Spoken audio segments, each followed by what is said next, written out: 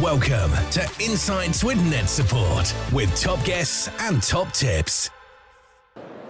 Hi, welcome to another episode of Insights here on the NetSupport stand, live from Bett 2024. I'm delighted to welcome another guest onto the show here. And today we have Ivan Langton, who worked at the Sultan School in Muscat in Oman. How's your journey been over? You all right? Yeah, it's an interesting journey. It's an 8-hour flight, which is one way, non-stop, so it's good. But I had a little bit of a hiccup with my hotel. So oh dear. When I was arriving, I wasn't sure where I was going to be staying in, just around the corner. So that's a little bit stressful. But yeah, journey itself's been really good. Enjoyed it.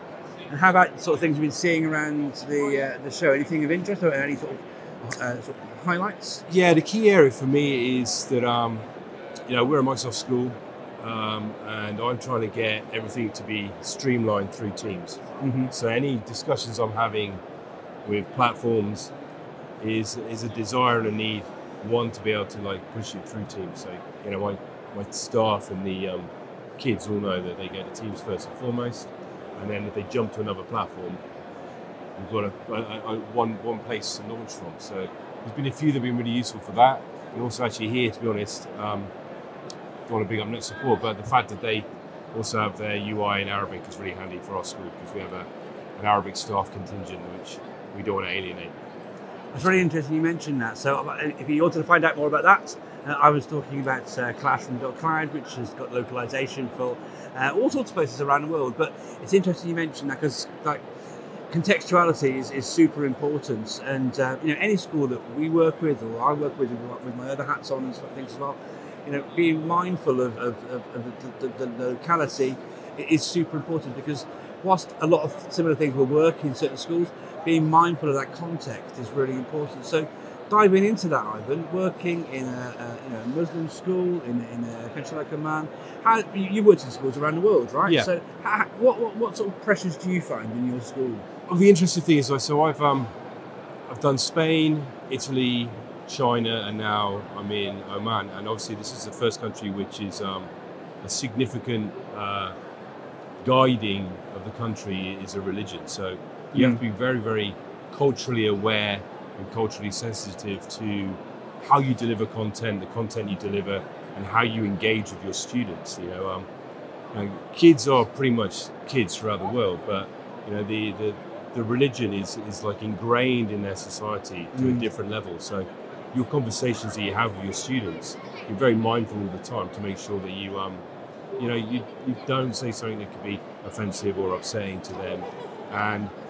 And again, it's all still about making sure that you develop a good, strong bond with your pupils, so they're happy and confident to talk to you. So I've had a very good education from my students about the Muslim culture, Islam, the Quran, etc., and they have been guiding me on about the appropriate way we can discuss certain things. So that's been really interesting, because I teach IB Digital Society, which is a brand new course, and we're looking about how we use technology across the world and the impact it has. So some of the conversations can be quite interesting within that framework. Some quite tasty conversations as well. We talked off camera about one, probably the best time to talk about that now, but that cultural sensitivity is so important. I shared a story, which I don't mind sharing. I was presenting once in Dubai, and I was talking about infrastructure. I shared this story with you, didn't I? And, you did, yes. I said, don't build, when it comes to infrastructure, it's really important to sort of line up your dots and get it all working correctly. And then to an audience in Dubai, I said it's all about not building your house on sandy land, which obviously was not the best of things to do, obviously. Yes. So being mindful of that context is absolutely key. Are there any other sort of takeaways about working with your colleagues? Because you'll certainly have some expats that you'll work with. Yeah, we do. But you'll obviously have some locals you'll work with as well. Any sort of insights into how you make that work? Yeah, well, the Sultan School, even the name is very important. It's been around since 1977.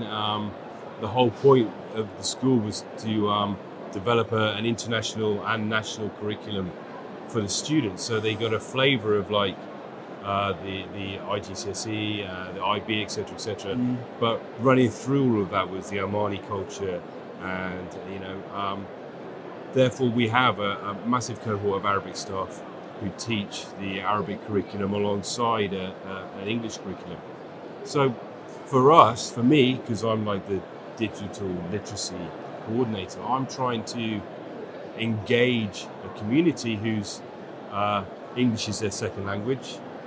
So I have to find ways to communicate how to use our tools effectively within the Arabic staff. So that's been a challenge, and fortunately AI has really helped me with that, because Google Translate, bless it, isn't the best at English to Arabic.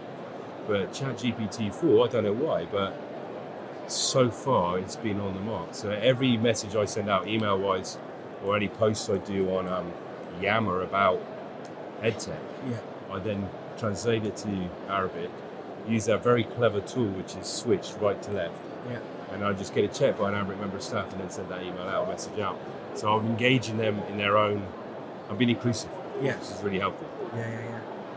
Well, a conversation that's happened a lot here at Bett, actually, with other guests on Insights, has been around universal design for learning, and a core tenet of that is making sure that the resources, whether it's digital or other, provide accommodations so that all people can access the contents.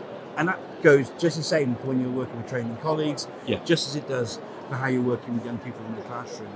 It's interesting you talked about AI. We had another nice conversation off air, actually, about your use of ChatGPT. I wondered if you could sort of share some examples for how you found that useful in your role. If you talked about sort of references and other things as well.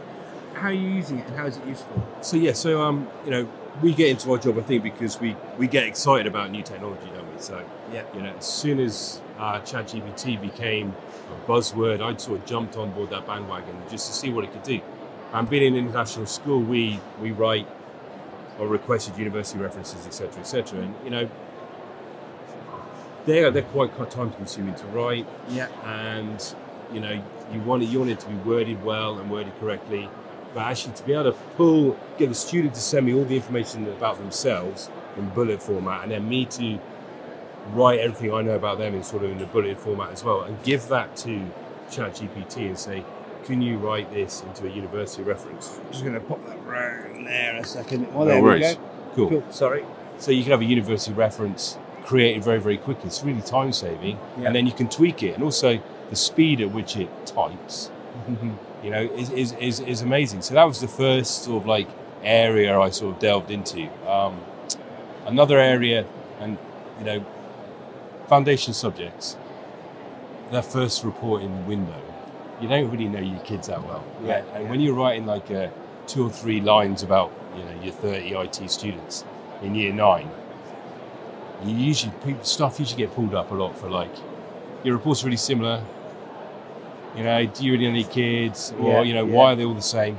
So with ChatGPT, what it can do is it can take a report and it can rewrite it for you in it, saying similar things but in a different way. So there's variations, right? Exactly, different variations. So it doesn't seem like there's a whole massive cut and paste, and then you can tweak it, and then it'll also check to make sure the name's correct, the gender's correct, etc., etc. So it removes that extra tier of proofreading, etc. that goes through. And that's just 2 really simple uses. There are, now that ChatGPT-4 can analyze PDFs, you can give it a PDF of a chapter of a book or a topic. It will generate Cornell notes for you. It will do summaries. You can do exit quizzes. And those multiple choice wrong answers are so hard to generate. And it does it, boom. Obviously there's a need to check to make sure it hasn't hallucinated. But the time it saves you gives you more time to think about, how am I going to deliver my lessons? What's the content of my lessons be like? Because the resources have been produced a lot quicker. So it's really, really helpful. And the next thing is now to engage the teaching population in our school to embrace AI and not be fearful of that. So we've done that using, it's called Viva Engage. So I've just set up communities within there and invited staff to join. And then what I do is I just post, it's like Twitter. So I just steal people's posts from Twitter and put it onto our internal one, and then staff get involved that way. And we also jumped on the old image prompt bandwagon. So I generate a prompt. It could just be paper cut, or it could be cute animals, and get staff to try and use Adobe Firefly or DALL-E or Microsoft Designer. See what images they get just till they start using that interface, start buying into that user interface. It's quite cool.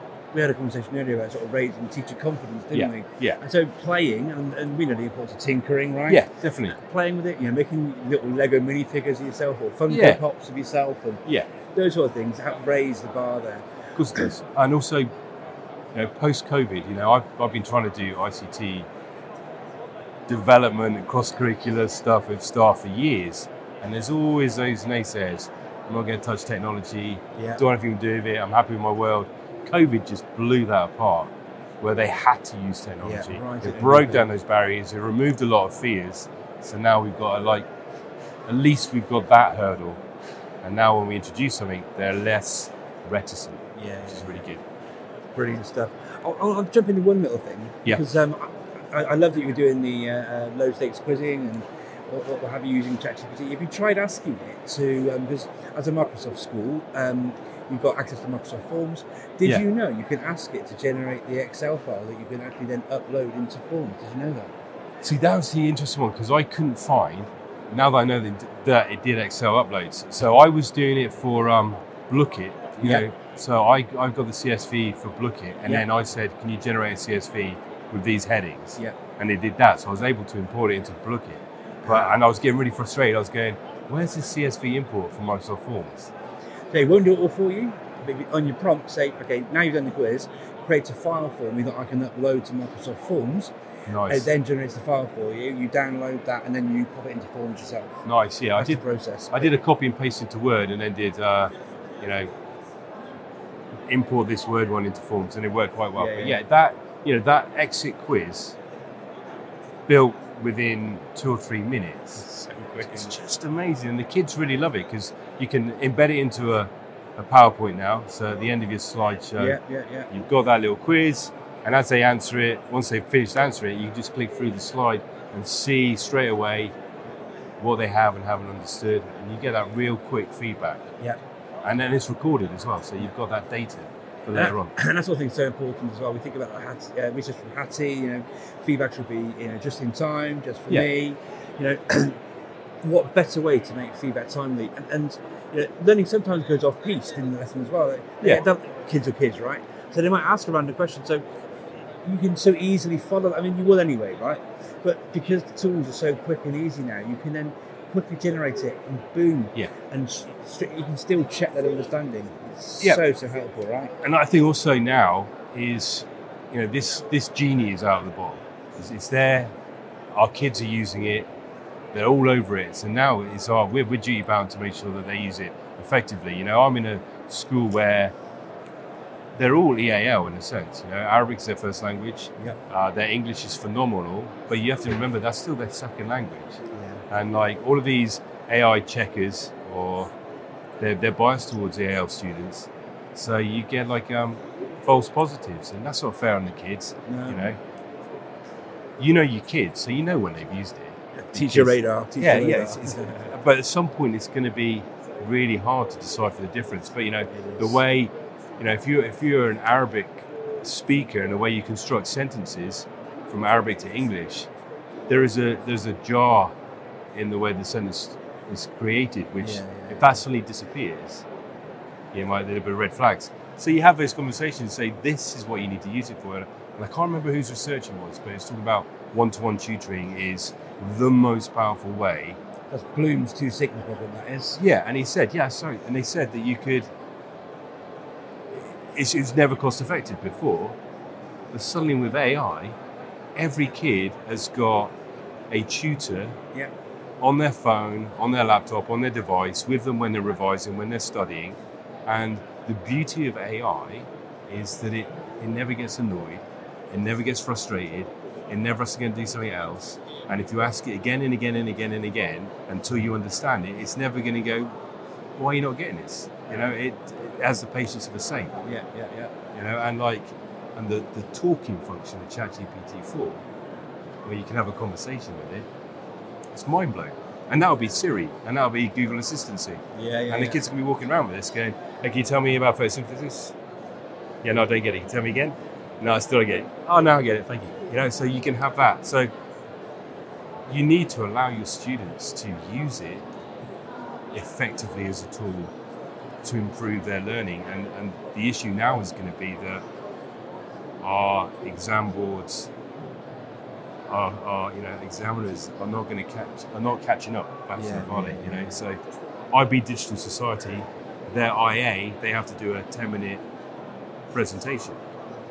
When they've thought of this, they're imagining kids on Canva, putting all their images in, writing their script, narrating their script, and I reckon within about 6 to 8 months, they're going to be able to just click on AI and say, this is my script, what images do I need, how am I going to produce this, and then it'll actually probably produce it. This brings about a whole new conversation about future assessment, future education, all that sort of stuff. However, we haven't got time for that. We haven't got time for that today. Please do catch up with Ivan on social media, Mr. EL, Misterel. I believe that's correct, isn't it? Yeah, it's Mr. L, yeah. Yeah, Mr. L. Ivan Langton, Sultan School, Oman, in Muscat. Thank you for joining us for this episode of Insights, live from the Bett Arena on the NetSupport stands. Thank you for joining us. Please do follow Ivan and connect. Thank you very much. Cheers. Amazing. Cheers. Bye-bye.